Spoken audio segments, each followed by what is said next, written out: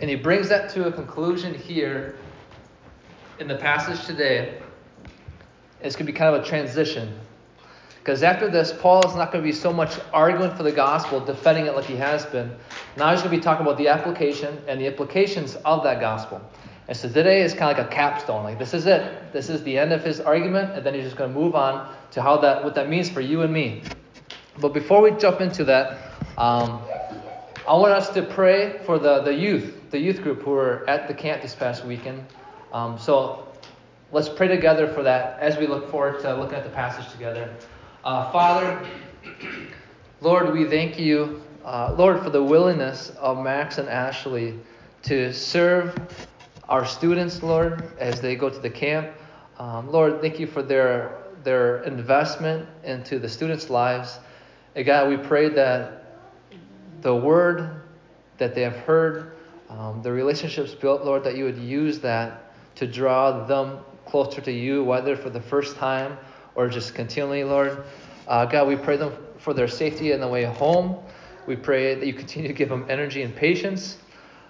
Lord, we just pray for your glory in that. And Father, as we open up your word this morning, as we hear again of the good news of Christ, of the gospel and the freedom we have, Lord, I pray that you would impress this on our hearts.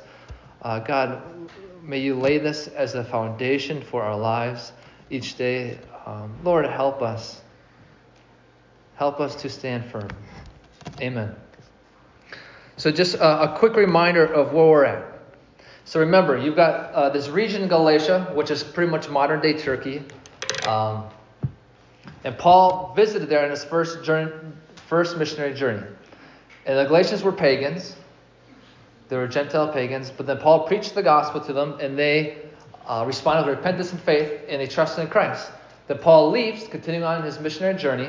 But then after Paul leaves, shortly after, false teachers come in. They're the name Judaizers, because they taught the Galatian believers that, hey, in order to become a Christian, in order to stay a Christian, you need to follow the Mosaic law. Basically, you need to become a Jew in order to be a Christian. And so they're teaching that. And Paul, well, he's gone, but he hears it, that's what's going on. And he writes back, and this is the letter we got here. He writes back to them, upset, very upset, and that's probably a easy way or a low way to say that, because he's very upset. And so we get that. And so we saw the first 4 chapters working up to this. He's been going on and on of defending the true gospel, that our salvation is by grace alone, through faith alone, in Christ alone, apart from works. And he's been defending that. Then he's been defending his own authority as an apostle. In order to defend the gospel, he's gone through proofs of why it's always been by faith alone. He looked at Abraham. Then he went into, if you remember, he talked about the law, the rule of the law, that there's no life in the law. In fact, the law was always meant to point towards Christ. And so he's going through this. And then a couple of weeks ago, he talked about our adoption in Christ. And then this past week was kind of a heavy passage. And we could hear kind of this pleading from Paul, that he kind of turned a direction, that he stopped laying this defense and this argument for the gospel. And he started pleading with them. Don't turn back. Don't turn back. He showed them how you guys started out well, but now it doesn't seem like you're going very well. He says, don't turn back. In the end of that passage, verse 20, he says, I am perplexed about you. He says, I'm at my wit's end. I'm not really sure what am I supposed to do here? I'm so confused. And then our passage today comes right after that. And it's interesting because you can kind of see that he is at his wit's end. Because up this whole point, Paul's been defending the gospel, and very well. Then he says, I am perplexed. Why are you guys turning back? And then he comes to this passage. And what's unique about this passage is that he does take kind of a different direction. He gives an illustration. He's been defending his point about the gospel, and now he gives an illustration. And we'll see that illustration in here.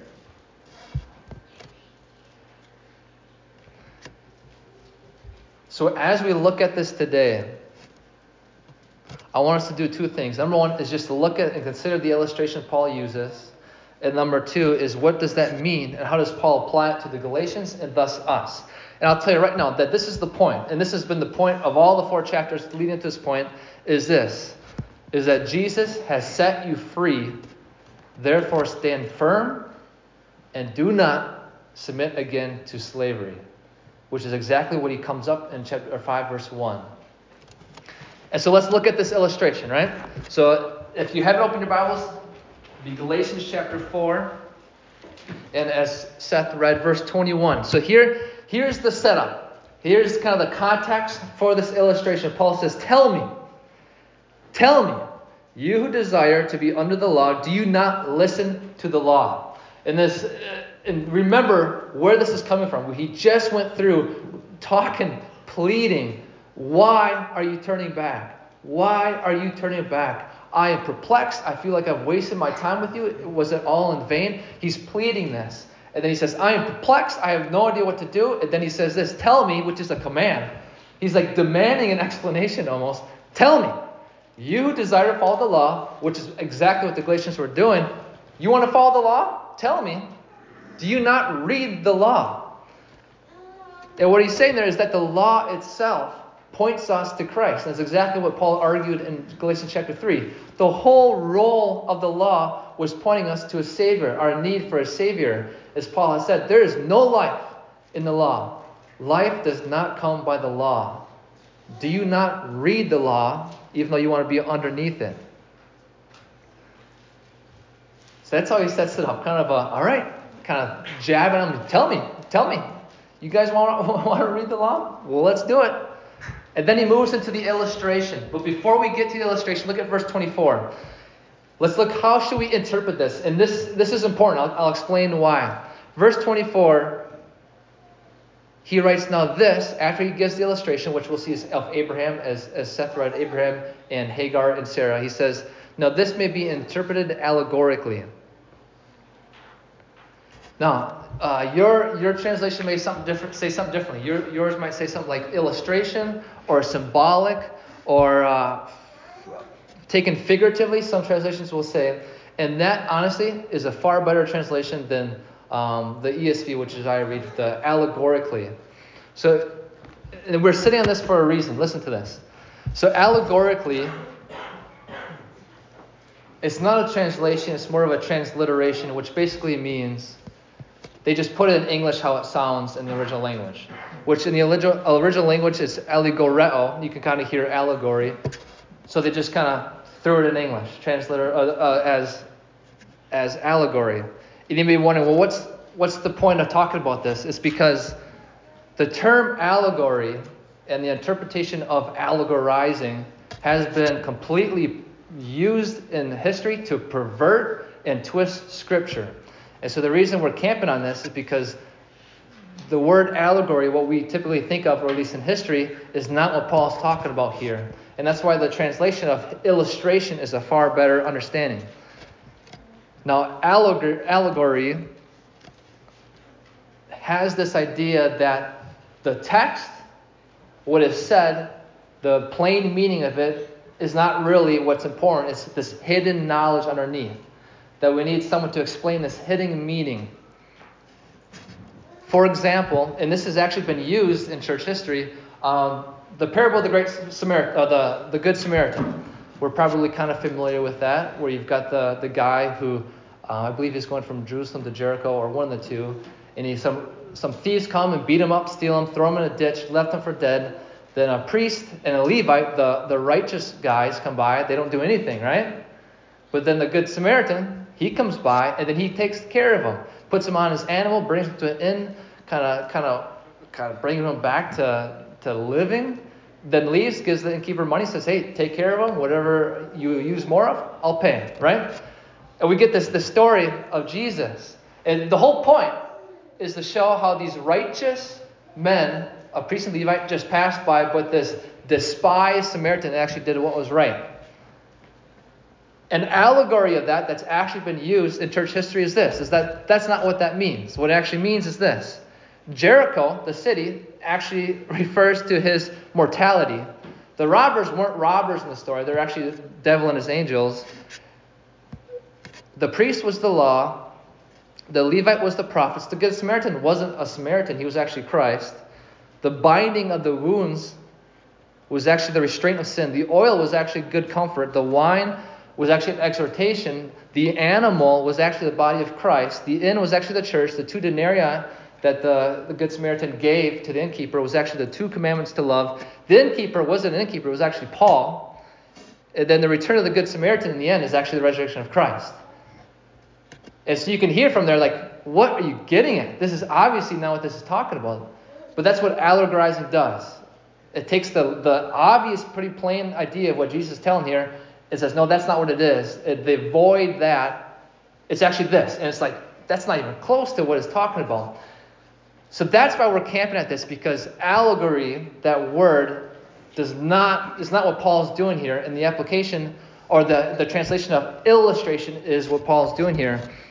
So he's using, as we'll see, is about Abraham and with his wife Sarah, his slave Hagar, and his kids. He uses that historical account to illustrate a point. And I did this last week. If you remember, I used the example of the destruction of Sodom and Gomorrah, with Lot leaving with his wife, and his wife turning back and turning to a pillar of salt. Historical account. And the meaning is fantastic in the actual sense. I used it to illustrate the point of not turning back. Me using it didn't add some meaning to it. There's actually meaning there. An allegory would completely rip that apart. Oh, that's not really what the meaning is. It means this, this, this. And it goes on and on. Does that make sense? And so the word of it's an allegory is not a good translation, or it's not a translation, but it's not a good idea of it. So my whole point is Paul is using this to illustrate. He's using this historical account that actually happened thousands of years ago, 4,000, 5,000, whatever it is, to illustrate his point. Why? Because he's perplexed. For 3 chapters, more than 3 chapters, he's been arguing the defense of the true gospel. Then he pleaded with them. He says, I don't know what else to do. And so he ends. He summarizes his whole argument in this illustration to make this point. So let's look at that. So his illustration begins, verse 22. He says, for it is written that Abraham had 2 sons, one by a slave woman and one by a free woman.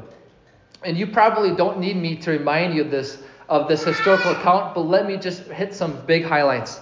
So remember that God made a promise to a man, Abraham, that he'll have lots of descendants, and that he would bless them. And through his descendants, the nations will be blessed. The problem was, his wife was barren for decades, and they were old. They were past the age of having kids. But God made this promise. Through you, there'll be tons and tons of descendants, as much as the stars in the sky. So years pass, right? Sarah still does not have kids. And so they try to make it happen on their own strength and their own wisdom. And so they have Abraham sleep with Sarah's slave, Hagar, which was completely customary. Not saying it's right or wrong. It's definitely wrong. But at that time, that was customary in the context. And so they do that. In their own power, let's make this happen. She gets pregnant and has Ishmael. But that is not what God has intended. And so he tells them, no, it's through Sarah you have this child. So eventually Isaac is born by God's promise, which was impossible in their age. Abraham recorded being 100 years old and Sarah being 96 years old. So if you're up there, there's still a chance. No, I'm just kidding. But the point being, this is beyond impossible. First, they were barren for decades, and they're old, and they know it. They repeat that multiple times. How could this happen? We're both old. And like Sarah laughs, if you remember. She laughs. Abraham laughs as well. But the point is that Paul starts making this contrast. Remember, he's using this historical account to illustrate a point. Ishmael, he says, Hagar, Ishmael, is the son of the flesh, he says. Or the son of the slave woman. Because they try to do it in their own power, in their own wisdom, their own strength. While Isaac was the son of the promise. Because it was impossible, but God made it happen. It was God that did the work. It was by faith. And so he starts making this contrast, and we see that through the whole illustration. Verse 23, he goes on. But the son of the slave was born according to the flesh, while the son of the free woman was born through promise. Exactly what I was saying there. Ishmael, the son born according to the flesh, in the sense that they try to do it in their own wisdom, in their own strength. And he represents all those who try to earn God's favor, earn God's acceptance, earn our salvation, our right standing before God, by our own works. And Paul makes that very clear as he goes through this. That's what Ishmael represents. That's what his line, Hagar, Ishmael, what that line represents in this, as Paul illustrates this, or uses it as an illustration. While Isaac illustrates the gospel that Paul's been saying. Remember, it's an illustration. It's by faith alone, apart from works. It's by faith alone, by the promise, faith in the promise. So he continues to contrast this. And so we see the two lines. I'm going to repeat this just to make this as clear for all of us. Ishmael, the first line, Ishmael equals works righteousness, which equals trying to earn God's promise of salvation by works of own self-effort, and we'll see equals slavery. The second line that Paul makes is Isaac, which equals righteousness through faith, which equals God accomplishing it, which equals freedom. 2 points.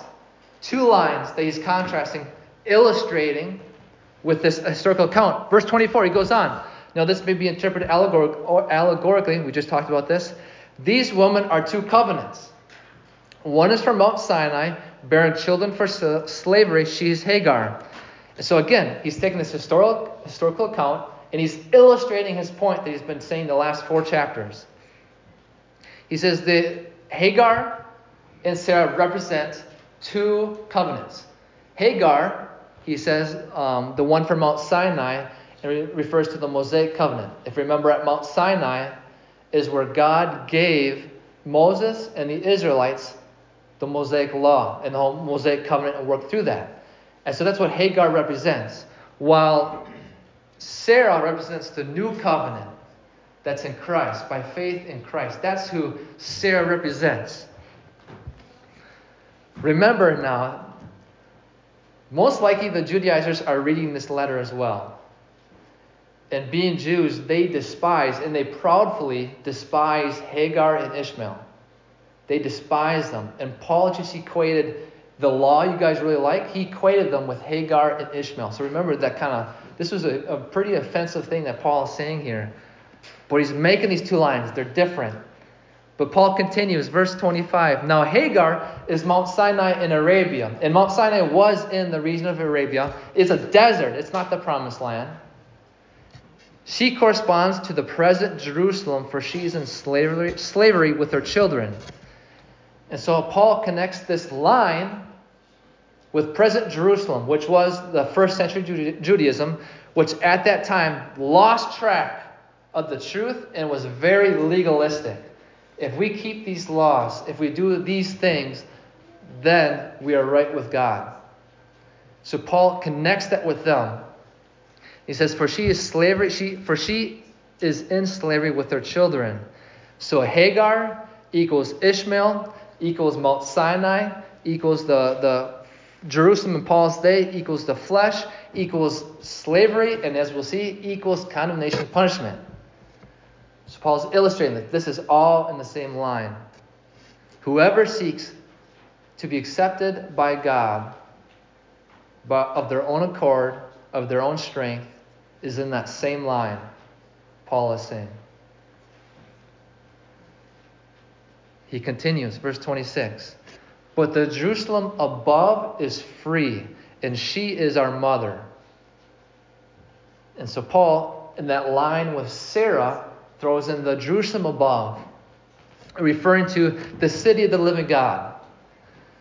In Hebrews 12, the writer of Hebrews he talks about the heavenly Jerusalem is what's used, or the terminology that's used to refer to where the angels are, literally the city of God, where believers are, where the living God, where Jesus Christ is, the heavenly Jerusalem. And that's what Paul equates with the line of Sarah.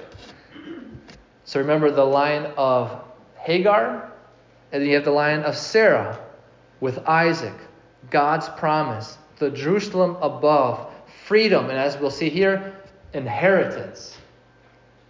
So he's illustrating this for us. Verse 27. For it is written, rejoice, O barren one who does not bear. Break forth and cry aloud, you who are not in labor. For the children of the desolate one will be more than those of the one who is a husband. This is a verse from Isaiah. In the context of that passage that this verse comes from, is Israelites, or as I should say, it's being written to Israelites who were invaded by the Babylonians, who killed, slaughtered, raped, all that, went into their country, took a good amount of Israelites and headed them back to their place in Babylon. And this quote that's being quoted here by Paul was from Isaiah, or God through Isaiah, to the exiles. And within that passage, it was all about, you will return. You will return. The promise of return. And it did happen. By God's grace, by His work, they did eventually return back to Israel. Paul is illustrating here, it's God's work. God made it happen. In the same way, the line of Sarah with Isaac was God's doing. It was by God's work. It was by faith in God's work. It was not of them. So there's the two lines that Paul says. He uses this historical account to illustrate what he's been saying all along. You guys, he says, you guys are just like Hagar, like Ishmael, slavery, Mount Sinai, the law, and it leads nothing but to slavery and punishment and condemnation. He says, that's what you want. Remember, he says, tell me, you who want to be under the law, do you not listen to the law? So he's describing this line. Then he describes this other line of Sarah, of Isaac, the son of the promise, of free, the Jerusalem above, the heavenly Jerusalem. There's the two lines, he says. Which one do you want to be a part of? He asked that to the Galatians. So which one do you want to be a part of? And he asked that to us too. Which one do you want to be a part of? The line of Hagar, which is equated with slavery, with the flesh, or the line of Sarah, which is equated with promise, with freedom, with God's work. So there's the illustration. And that's where he lays ahead. He's at the end of his line, Paul, and talking to the Galatians. He doesn't know what else to do, so he just illustrates this. They know the account. He says, this is it. This is exactly what you guys are seeking after, and this is what the true gospel is. And then he applies this. And look at this, verse 28. Now you, brothers, like Isaac, are children of promise. Praise God. And this is the first time that Paul really affirms their faith. There was other times that he talks about like their adoption in Christ, but nothing as direct and explicit as this. You are children of the promise, just like Isaac. When I read that, I was like, can you imagine the passage before where Paul's like, have I wasted my time with you? Why are you turning back? And then he says, gives this illustration, says, you are children of promise. He affirms them. And praise God, we are not slaves. Those of us who trust in Christ, we are not slaves. He goes on, verse 29, but just as at the time he who was born according to the flesh persecuted him who was born according to the Spirit, so also it is now. What is he referring to? Genesis 21:9. Moses, who writes Genesis, records Ishmael mocking and making fun of Isaac. Ishmael, the son born according to the flesh, was persecuting the son Isaac, the son born according to the promise. And so Paul kind of builds on the illustration again that, hey, just like Ishmael, who was of this line, was persecuting Isaac of this line, it's just the same like today. And so he's pointing to the false teachers. You are the children of the promise. And the Judaizers that are trying to put the law on you, they are children of slavery. And they are persecuting you with false teaching. So Paul's using this. He's pleading with them. You can still kind of hear the pleading. They are the false teachers. They are of the line of Hagar and Ishmael and slavery. But you are sons of Isaac. He goes on, verse 30. But what does the scripture say? Cast out the slave woman and her son, for the son of the slave woman shall not inherit with the son of the free woman. And again, this refers to the historical account of Abraham and Hagar and Sarah, where they do cast Hagar out. But the main point in there is that the son of the slave woman will not inherit with the son of the promise, the son of the free woman. Those that depend on God will inherit. Those that are depending on themselves will not inherit. They cannot coexist. They cannot coexist. And then verse 31, he again affirms, so brothers, we are not children of the slave, but of the free woman. We are in this line with Isaac, with faith, with promise, with inheritance. We are not with Hagar, Ishmael, slavery, punishment. We are not of that. And then here it is. Like the climax of an action movie, like the climax of a song that's just been building and building and building. Everything comes to this one point. Chapter 5, verse 1. It all builds up to this. The first 4 chapters build up to this one point. And here Paul says, for freedom Christ has set us free. Therefore stand firm and do not submit again to a yoke of slavery. You are free in Christ. Stand firm in it. Paul summarizes the whole gospel in this one point. As one pastor puts it, Christ liberated his people so that they may enjoy the freedom of the gospel. Christ liberated his people so that they can enjoy the freedom of the gospel. A term you're probably familiar with is legalism. The idea or the belief that you can you live as if you can earn God's grace and acceptance by your own performance, by the things you can do. And legalism is the exact opposite of freedom in Christ. It is submitting to that yoke of slavery. And legalism isn't something that only a few people fall into. I would argue that legalism isn't something that the church down the road argues or falls into. I think we all struggle with legalism, and more often than not is what I would argue, at least for me. But legalism, I think, is like an executioner that tortures our soul. It rips us apart. It stabs us with guilt. It drowns us in shame, and it tries to suffocate us with fear. This idea that we have to do these things in order to keep God happy with us or keep him to love us. But the truth is not even close to that. It's that Jesus has set you free. He has set you free from earning your salvation. He has set you free from the crushing guilt of your sin. He's set you free from ever worrying of trying to remain on God's good side. He has set you free, completely free, and not just mostly free. He has securely set you free so that you won't be enslaved again. Jesus has set you free. And how great is this freedom? It is amazingly great in full and extent. In fact, if you go to Romans 6:1, Paul, which he's very good at, he'll kind of he can guess upon what his writers are going to ask, and so he'll bring up the question in his writings. And it's like Romans 6:1. He goes on, and he's kind of answering a question that he knows is going to come out. And the question is this: are you preaching, Paul, that we can just sin all we want because we're forgiven, and that we'll never see punishment again? Is that what you're preaching, Paul?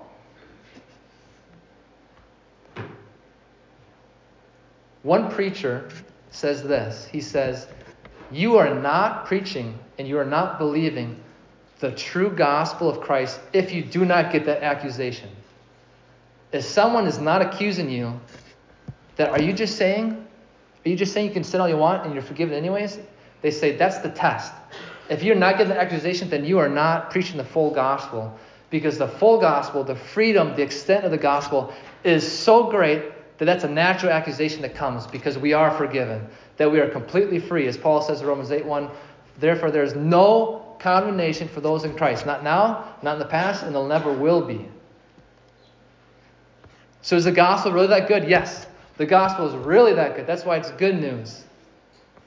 And so we can grow in the depth of this gospel, believing that we are forgiven for our past, for our present, for the things we're doing now, and for the future. For freedom, Christ has set us free. And that's the gospel that Paul has been preaching the last 4 chapters. We are free in Christ. We are free from the law. We're free from legalism. We are completely free because Jesus Christ has set us free. He has done it, and we can live in it. And then he says, he has 2 commands. Number 1, stand firm. He says, Christ has set us free. Therefore, in the light of this, stand firm. And this is not a suggestion. It's a command. Stand firm. And it's defensive. Hold your ground. Hold the line. We're not on attack. We're not the ones attacking because Christ has already won it. We already have victory. We already won the ground. Now we're just supposed to stand firm and defend it. Stand firm in the freedom of Christ. Hold the line. You might be thinking, this kind of sounds like war terminology, Alex. What is this, some kind of war movie? We are in a war. And it's for my soul. It's for your soul. It's for the souls of your kids and the souls of everyone in our church family. That's what the war is fought over. And Paul is saying, Christ has set us free. Stand firm in the freedom. Stand firm. If you remember in chapter 2, this was a while ago, Paul, he talks about when he went to the apostles to talk about the gospel. If you remember, he goes to the apostles and they talk about it. And he says that there were false brothers that slipped in trying to enslave them. And Paul responds, and this is verse 5 of the chapter, he says, to them, the false brothers who tried to enslave him, he says, to them, we did not yield in submission even for a moment so that the truth of the gospel might be preserved for you. So you're not only standing firm for yourself, but for your kids, for those that you walk with, those of your church. Stand firm in the gospel and the freedom. Freedom in Christ is a present reality, but it's not automatically manifested in the lives of believers. As one writer says, freedom may be lost or surrendered by those who are not vigilant or willing to defend their freedom from those who would have them become enslaved again. If you're trusting in Christ, we are completely free. We are set free. But there is attack after attack for us to submit again to that slavery, to give up the ground that Jesus has won.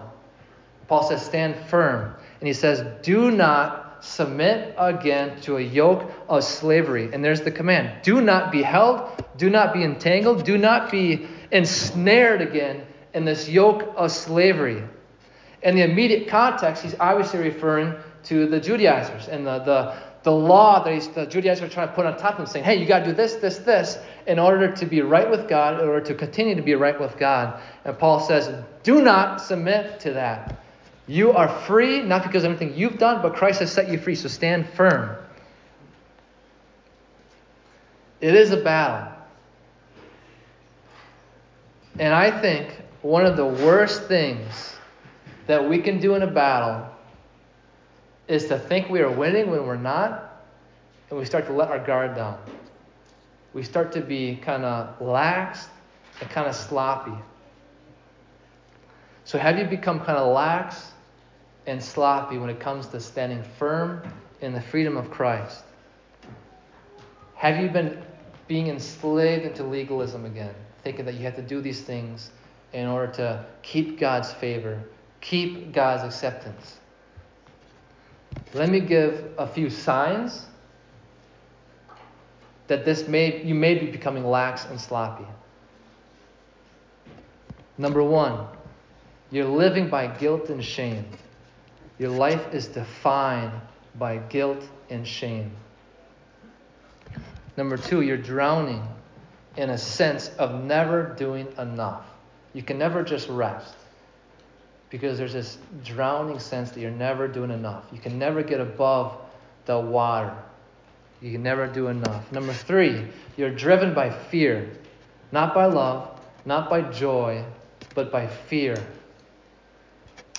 Number 5, you're proud, which it might seem kind of contradictory, but you're proud because there's a self-righteousness. That I am doing these things, therefore God is happy with me. Therefore, I am being accepted because I'm doing these things. And it creates this pride, this self-arrogance. With that comes number 6, whatever number I'm on, is comparing yourself with others. Living in legalism, we don't have any kind of real standard. We think we have to do these things. And in order to make us feel good as if we're doing it, is we compare to others, especially those that are not doing as well as us. It makes us feel good. Oh, they're not doing that, but I am doing this. Therefore, God must be happy with me. All right? And legalism brings us into that self-righteousness, this comparing to bring others down. And then number 7, lacking joy. Some signs that we are becoming laxed and kind of sloppy and are not really standing firm in the freedom of Christ. Guilt, shame, fear, pride, lacking joy. And let me ask these questions with that as well. When you picture right now God's attitude towards you, do you think of God as disappointed in you or delighting in you? Do you picture God disappointed in you or delighting in you? When you think about prayer and coming before God, do you draw confidence? Hey, I read my Bible this morning. I was doing this. I've been a good wife, a good husband, a good daughter, a good son. And that's where you get this confidence to come before God. Rather than Christ, you try to draw from these things you've been doing, your own spiritual life. Do you relate to God as if you're on some kind of probation? As if one moment or at any moment, He might haul you back into the prison of His disfavor. You never know where things are at. You're kind of walking on eggshells. You never know where you're at. When you come to worship, do you maintain a respectful distance from God? Just because you don't know if He's angry with you, if He's finally had enough of you because of this last sin you did, you never know where He's at. So you always kind of, I don't want to get too close.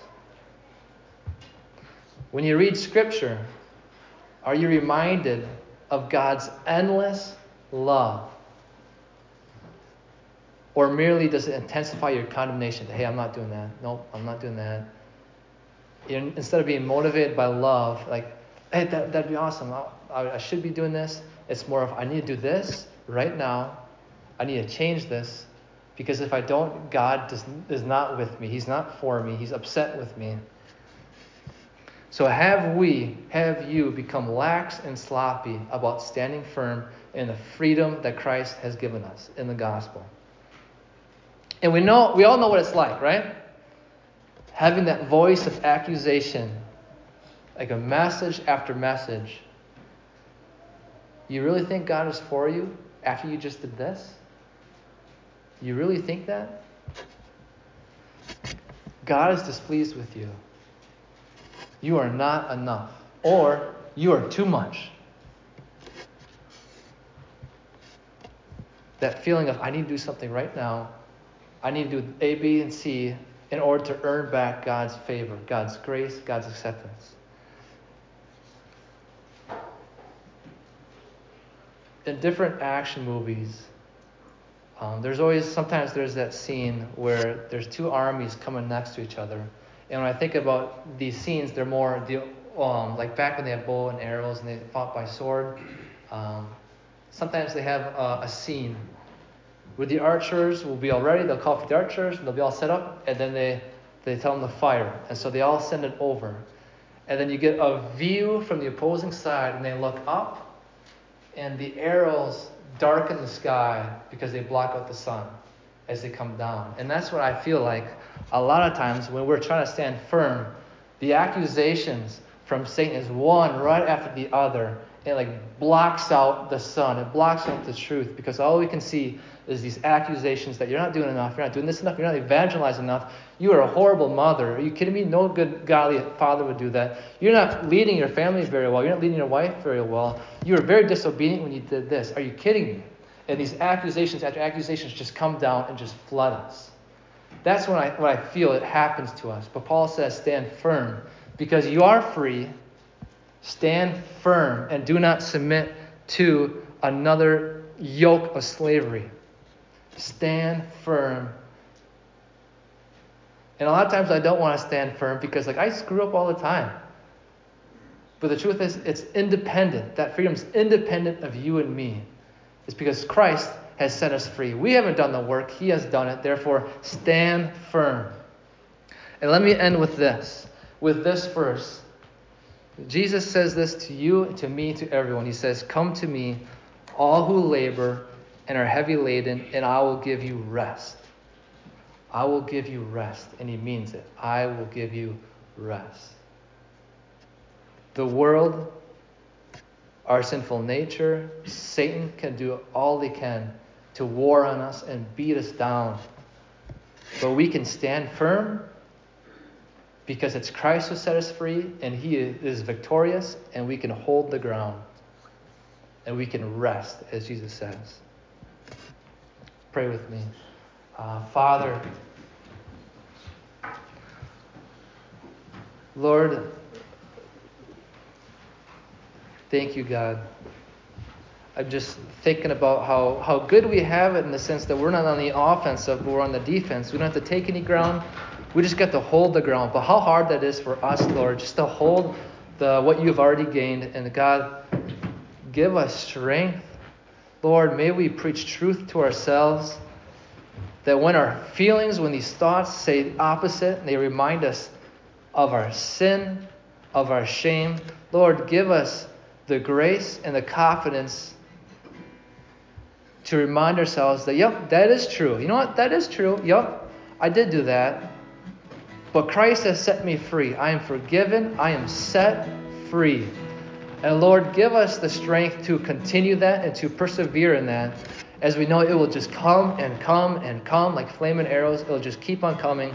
Lord, may we never let our guard down, but may we stand firm. Lord, give us this freedom. Remind us this freedom in the gospel.